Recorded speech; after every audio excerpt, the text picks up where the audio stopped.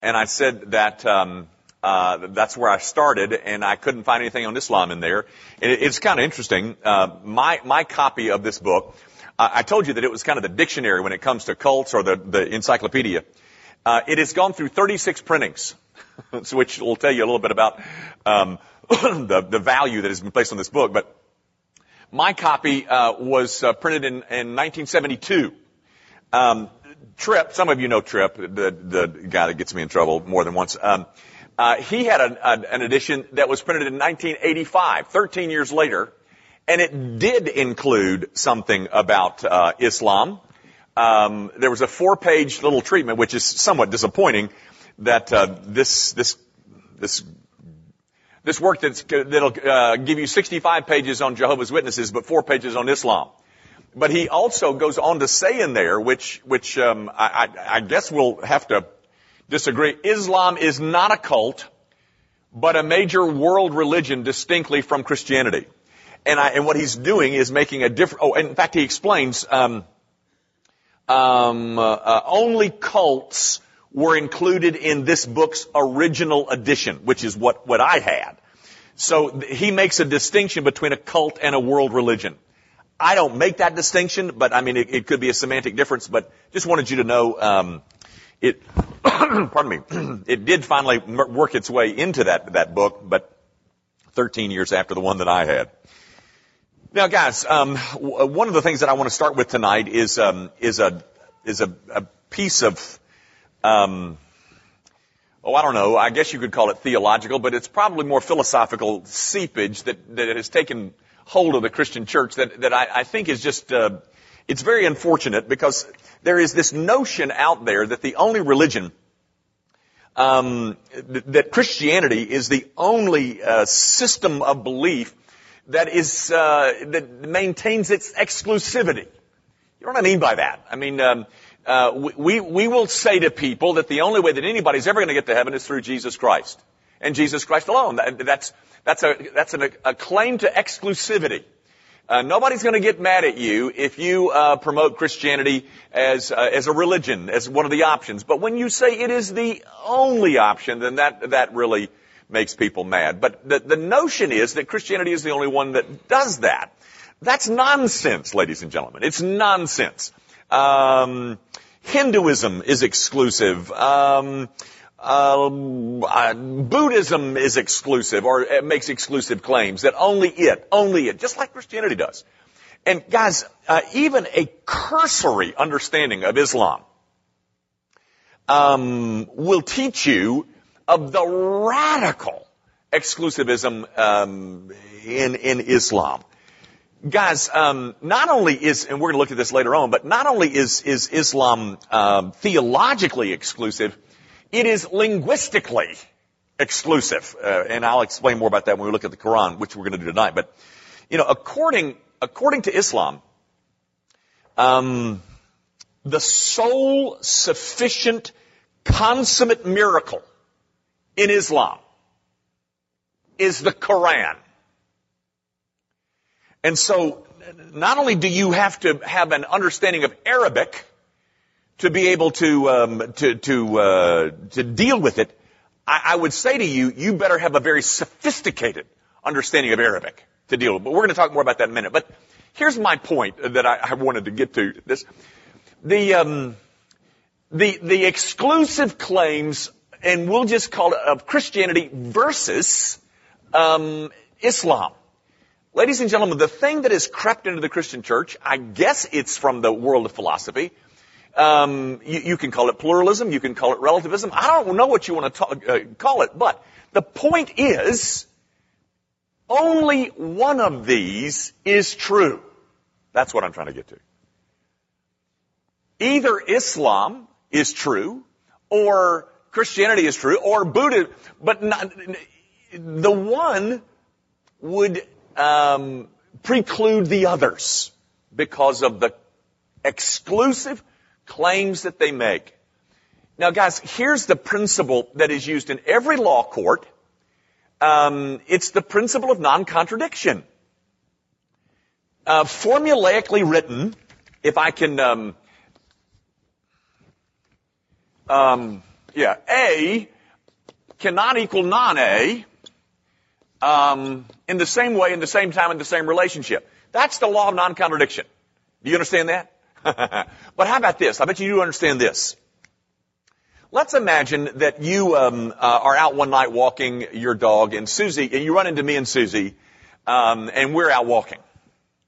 And you say to my wife, you say, Mrs. Young, I understand that you're going to have a baby.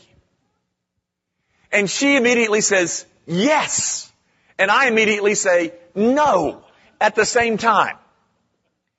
Now, what happens? What's going on? What are you thinking when you hear that? Well, there's several options. The first option is that might not be Mrs. Young.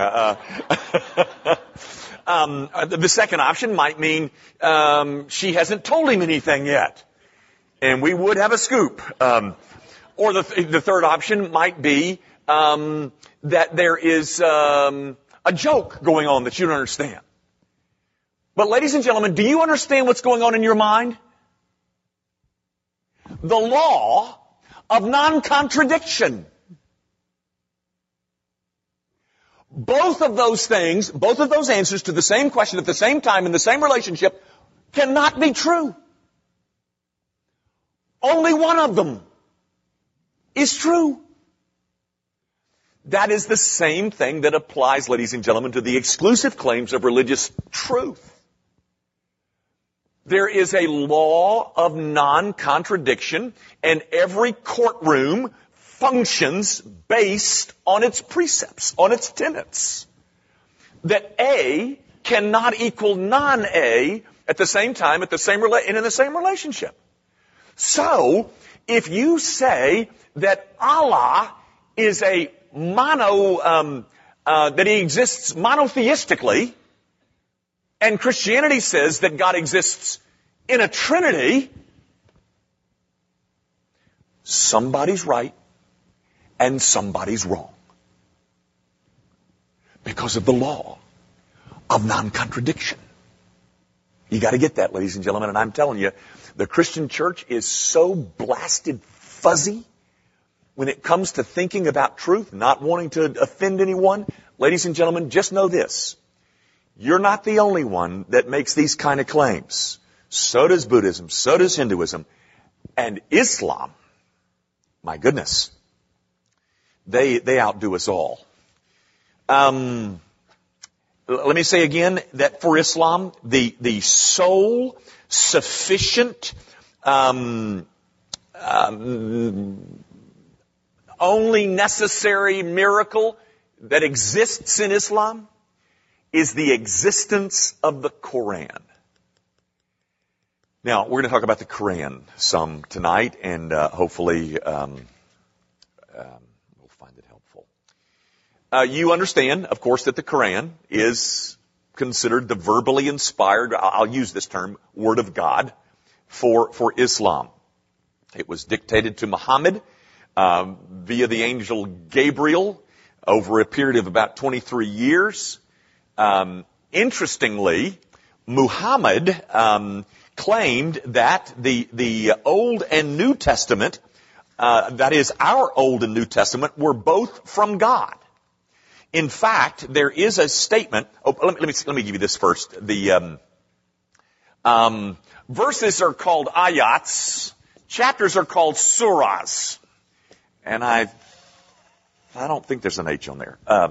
So when we say chapter 19, verse 26, this is their chapter. This is their verse. But there is a verse in. That's not the word they use now, but that's just the word that communicates with us. There is a verse in the Quran that reads like this. This is chapter 10, verse 94. If thou wert in doubt as to what we have revealed unto thee, then ask those who have been reading the book, which is a reference to the Bible. Ask those who have been reading the Bible from before thee, the truth hath indeed come to thee from thy Lord. so be in no wise of those in doubt. Now, that is a piece of enormous embarrassment for the Islamic world, because in the Quran, it is making an appeal. If you're questioning what we say, that would be Allah and Muhammad, then check the Bible, which is not necessarily something that Islam wants to promote. Now, but very clearly, Islam says that the Bible has been corrupted, by whom they don't suggest or don't say, but it's been corrupted. And what you have in the Quran is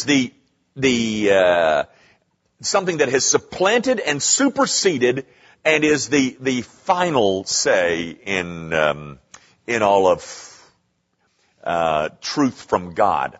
They even call it something. I'm trying to find it in my notes and I can't find it. But the fact that we have that the Quran supplants the Bible, guys. The Quran has fundamentally redefined Christian tenets, some of which that I mentioned last week. For instance, in the Quran or in the Bible, God keeps His promises. In the Quran, God cancels promises and even contradicts one command earlier with a command that comes later. Christ is the Redeemer, is dying some kind of atoning death. Does not exist in the Quran. Jesus did not die and rise from the dead. The concept of atonement is totally denied in Islam. Now this is not found in the Quran, but it's called hadiths, which is a Muslim tradition, says that God has had intercourse with Mary, and the result was Jesus. Of course, another distinct difference between the Bible and the Quran is the separation of church and state that you find in the Bible, whereas in Islam, the religion and the state are tightly woven together. And one of the more shocking developments in the Quran is its redefinition of heaven.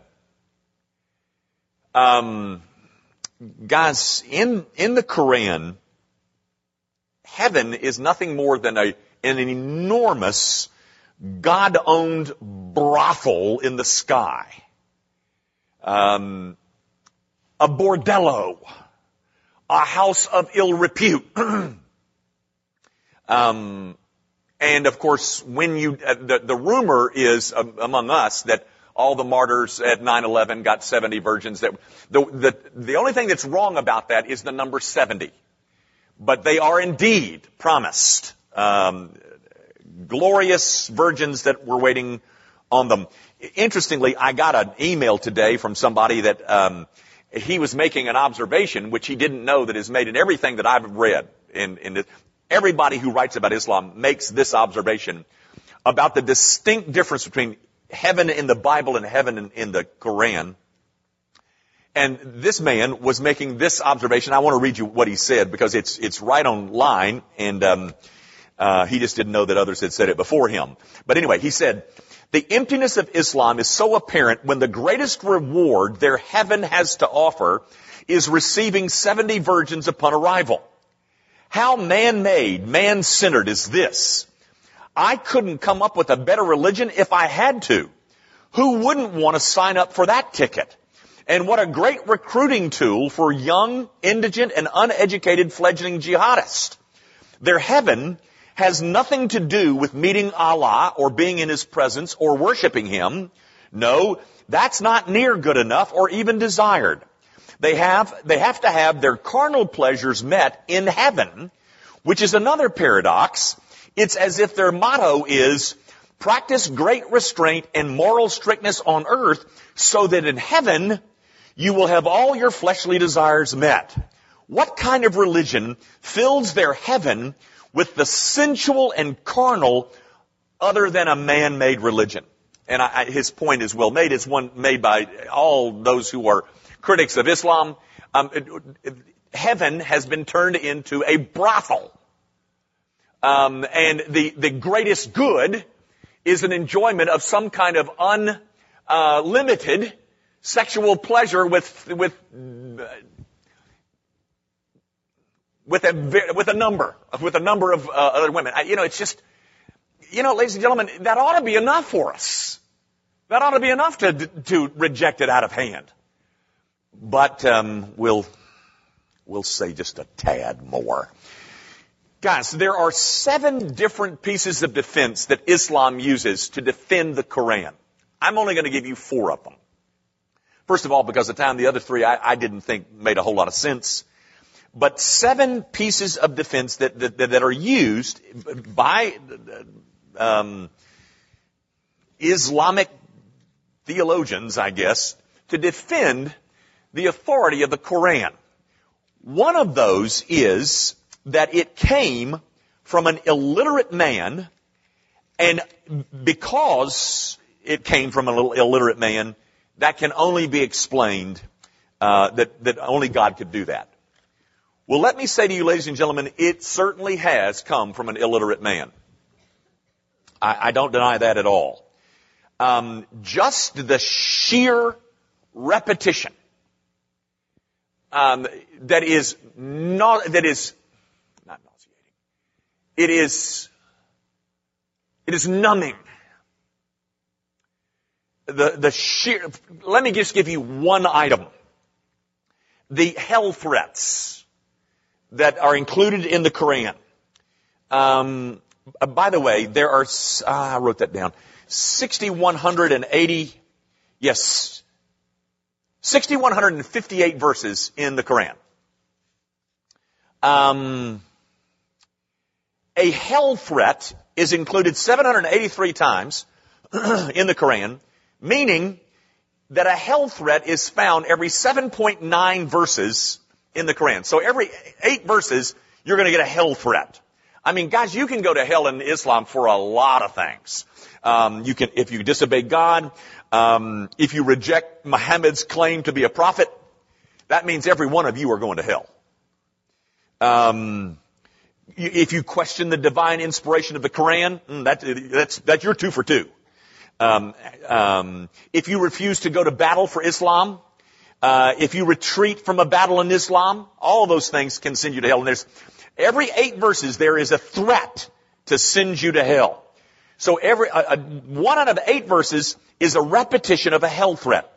In the Old Testament of our Bible, a mention of something similar to that is found one in every 774 verses, as opposed to 1 in 8.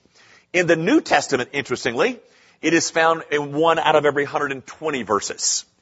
So just the sheer repetition of saying the same things over and over again would impress you that there's something really wrong about this book. Interestingly, an Iranian by the name of Ali Dashti talks about him being an illiterate man, and I just picked up a little out of what he said. He said the Quran, now this is written by an Iranian, and I don't know I don't think he's a Muslim, but with a name like Ali Dashti, he better be from Iran. But the Quran, says he, contains sentences in the Arabic original which are incomplete and unintelligible without commentaries. Foreign words and words used with other than the normal meaning, words inflected without the concord of gender and number, illogically and ungrammatically applied pronouns which sometimes have no referent, and predicates which are rhymed passages are often remote from their subjects. More than 100 Quranic aberrations from Arabic's normal rules have been noted. Yes, ladies and gentlemen, it was written by an ignorant man. And it is not a defense of the book. It's to the shame of the book. But in Islam, that is billed as something that is one of the defenses that this book was written by an illiterate man.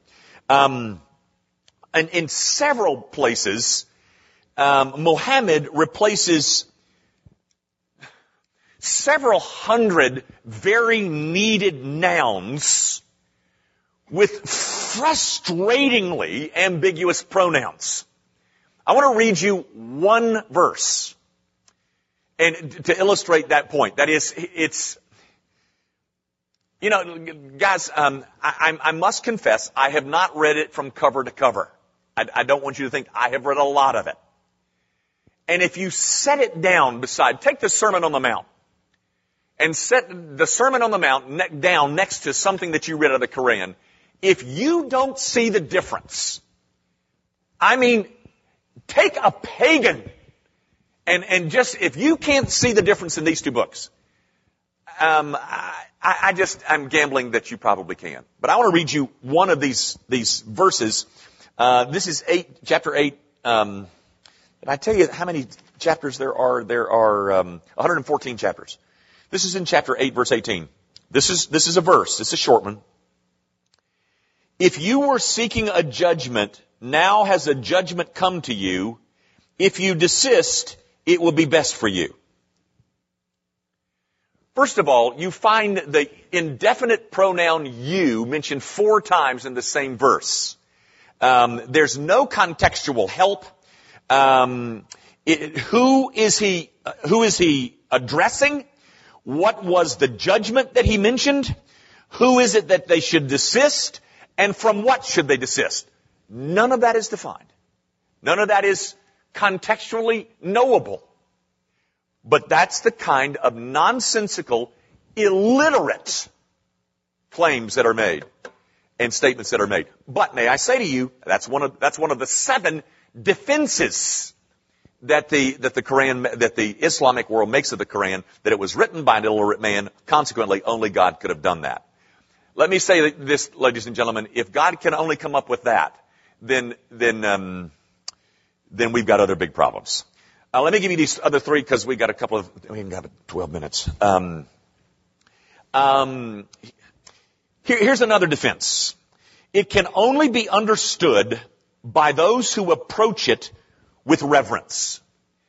Now, obviously, I did not approach it with reverence. The claim is that if because of my failing, I cannot understand it because I did not approach it with reverence. Now, guys, even if I were to find logical flaws and moral indiscretions in it, that's not the Quran's fault. I am to blame. Now, isn't that convenient? To blame all the objections that rise on the reader. It's a good gig. It's a good little twist there that if you've got any problems with it, it's all your fault because you didn't come with an adequate amount of reverence when you read the book. Here's the third. The way that, and you know, it's interesting when Christianity gets ready to defend its scripture and the apologetics that have grown up around it, the difference in the arguments for the Christian Bible versus this is just phenomenal. Third, the way the Quran resonates so beautifully in Arabic evidences divine inspiration. Now, ladies and gentlemen, any poem can make that claim. No matter how liltingly you read Alice in Wonderland is still fiction. And even if there is this beautiful Arabic, if you're not a sophisticated student of Arabic, you're never going to get any of it at all. You're going to miss the whole thing. And I say to you, ladies and gentlemen, the average cultural Muslim avoids the thing because they can't understand anything that's being said in it. Fourthly, the foibles in the Quran are due to the inability of other languages to convey what the Quran expresses in Arabic. I read you those 2 verses. I read you 2 out of the Quran, and both of those are English translations. And what they're saying, what Islam is saying, is that due to the inability of the English language to convey what the Quran expresses in Arabic, thus we end up with all of the difficulties and all of the objections that you may have. Now, as opposed to Christianity that has an agency that does nothing but translate the Bible into every language that we can possibly translate it into. We're looking for new languages that we can put the Bible into. And by the way, if it can only be properly understood in Arabic, then it is not a book for the world.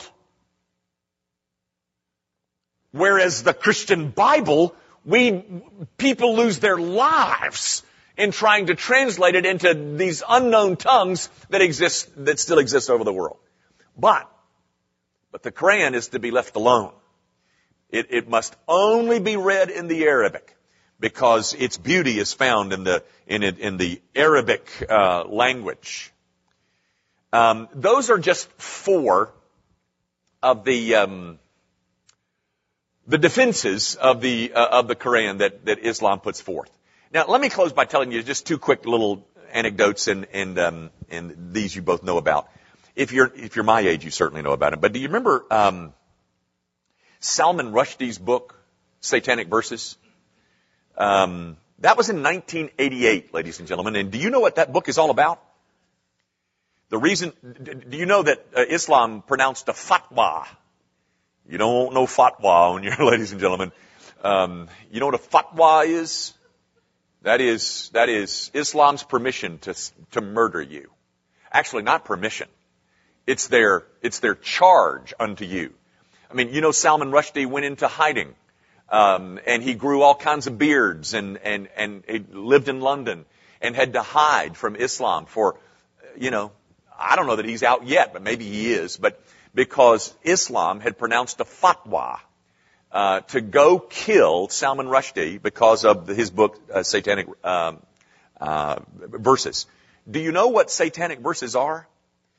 There is the title of the book refers to the so-called Satanic Verses that are included in the Quran that allows prayers to be made to three pagan Meccan goddesses.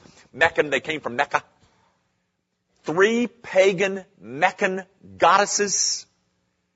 There are verses inside the Quran that allow you or promote you praying to pagan goddesses, and they are called Satanic Verses. And Salman Rushdie wrote a book called Satanic Verses, and Islam saw that as an attack upon their religion, and they pronounced a bounty on the man's head. Now, one other quick thing, I got 4 minutes. This whole big thing that has happened in Gainesville, Florida with Terry Jones, I think it is. Guys, that's stupid. Burn a Quran Day, and then, they flew him to New York and they met with the imam and yada, yada, yada. And then he ended up, burning one. He wasn't going to burn, there wasn't going to be a bunch of them burned, but he burned one about, 3 or 4 weeks ago, wasn't it? He burned one recently. And all the attacks that were leveled and the demonstrations all around the world about Terry Jones burning a Quran. You read about that, didn't you? I mean, you look at me with these blank stares. I mean, you know who this nincompoop is in Gainesville that did that. I mean, now they're getting bomb threats and, everybody's left the church except his family and, yada, yada, yada. Okay, that's the story. Gosh. You people need to get out more. Here's my point, ladies and gentlemen. What if Christianity were to kill people every time somebody said a bad thing about our book? I mean, ladies and gentlemen, they have been trying to destroy this book for what? Ever since it came into existence, and they're still trying. And I think you know the story about Voltaire, who said one of his determined goals was he was going to stamp out belief in this book. And, I think it was Voltaire who said that he would love to see every king strangled with the entrails of every priest. He's kind of an angry boy, but and then they are suggesting now that in the very place where Voltaire lived in Paris, is owned by the French Bible Society, and it's printing Bibles galore in the very spot where he said he was going to. But ladies and gentlemen, what if Christians, to say that Christianity, what is it that causes so much hatred that you see on display all around the world in 9/11, and you see it with Terry Jones, and you see it with Salman Rushdie? What is it that causes that? The Koran. That's what causes it, ladies and gentlemen.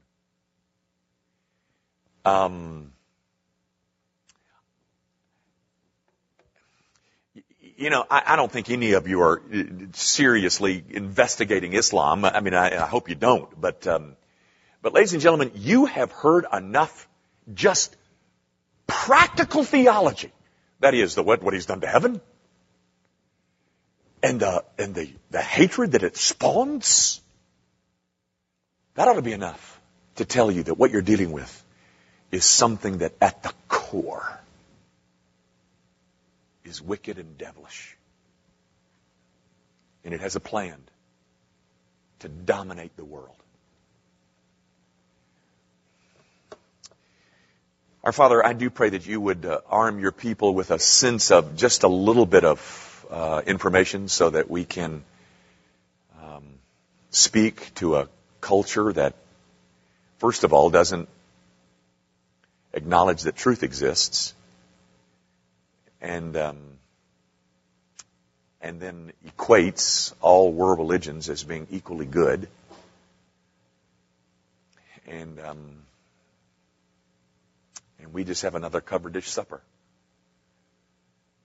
Forgive us, O God, and might the voice of the church be very clear and very urgent in her presentation of a beautiful gospel of grace, a gospel of sovereign grace, which is the only hope that any of us as individuals have, and the only hope that this world has. We ask all of this, of course, in Jesus' name, and for His sake.